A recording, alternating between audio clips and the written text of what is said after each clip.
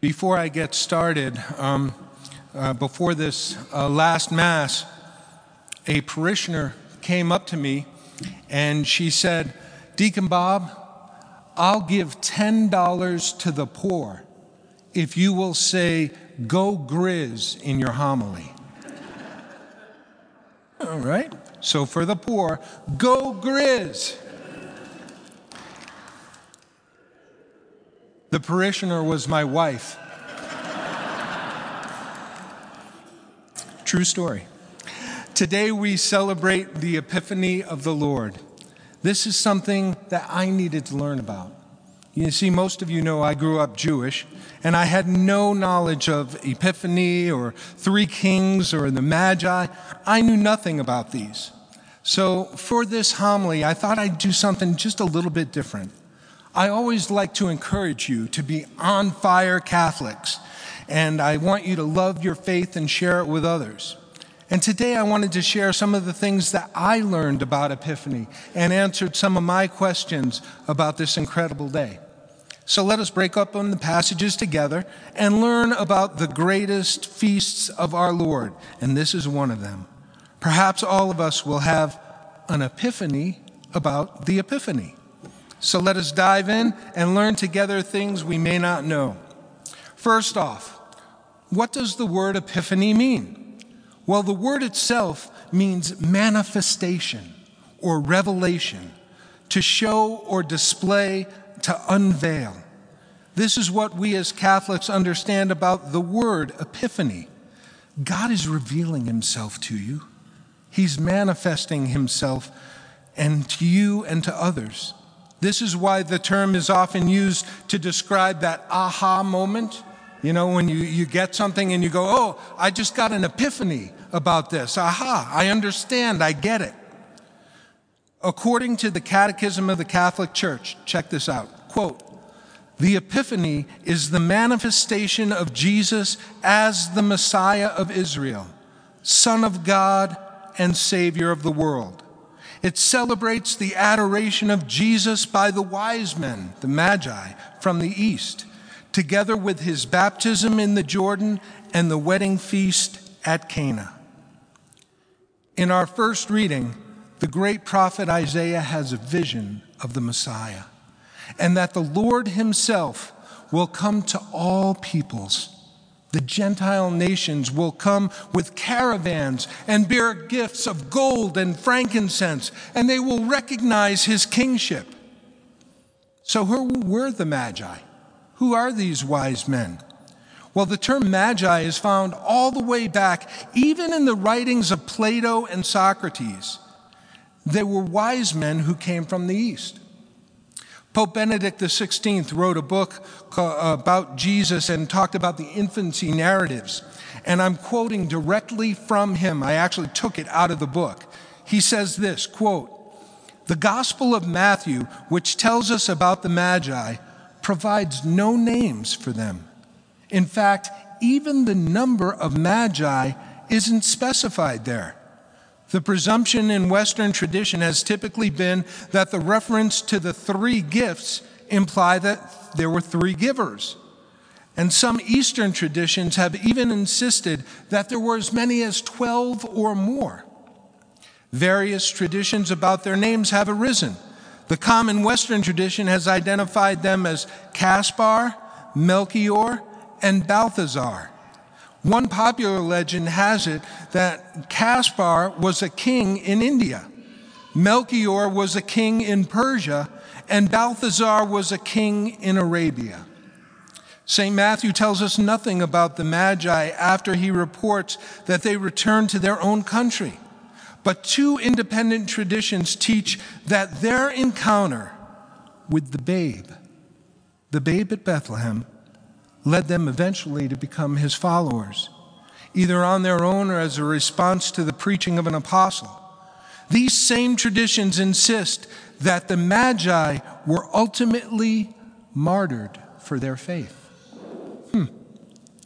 In our second reading, St. Paul tells the Ephesians that what was not known in other generations has been revealed to us, that Jesus Christ is Lord, and that the Gentiles are now co-heirs and members of his body, the church. Jesus continues to reveal the Father to us through his teaching and his words, through Scripture, through the sacraments, through prayer, and most of all, his Holy Mass. God is inviting us into a mystery, an epiphany, a radical encounter with the Christ of God.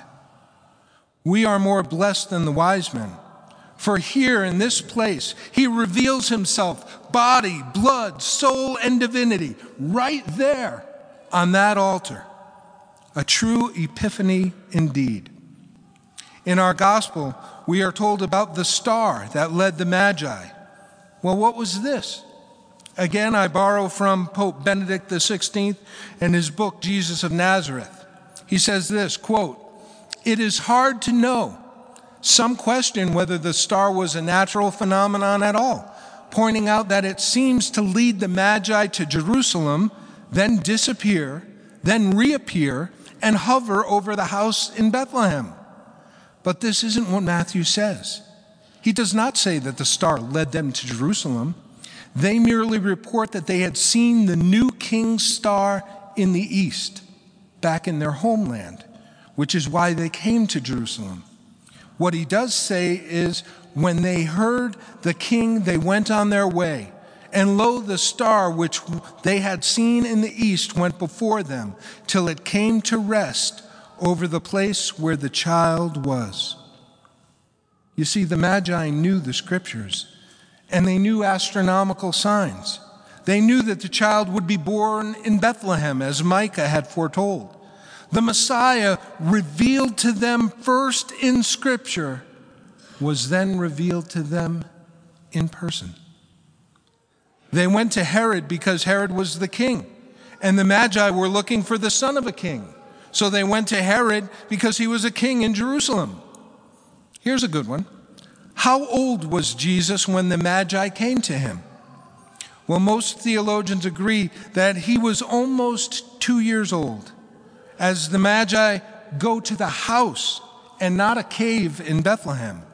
Herod then sets out to kill all male babies who were 2 or under, because he had ascertained that the star that they had seen was within the last 2 years.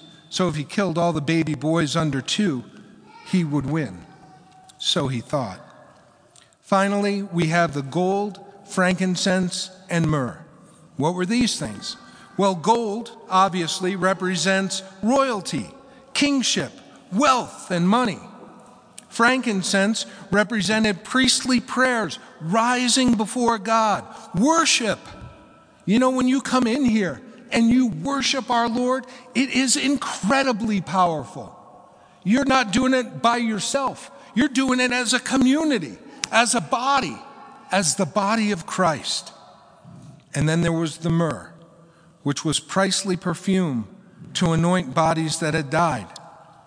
Jesus would conquer death and would lead us to life. So how does all of this relate to us? Well, let's take the deal about the gold, frankincense, and myrrh. The gold, you give money to support this cathedral. You're the ones that keep the lights on, that keep the heat going. And some of that money goes all throughout our community to help the poor. And not only that, but it also goes over the oceans and helps the missions that we support.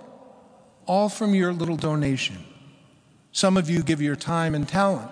That's all part of your gold that you bring to the baby, to baby Jesus. Frankincense, your prayers rise up and are incredibly powerful with God. Sometimes we don't realize how effective our prayer really is. You know, I'll be working or whatever, and I'll hear an ambulance go by, and I'll say a quick Hail Mary because someone is having a worse day than I am. But there's power in prayer, in little things. There's power in the name of Jesus Christ. Let your prayers rise up as smoke from the holy fire. Finally, myrrh.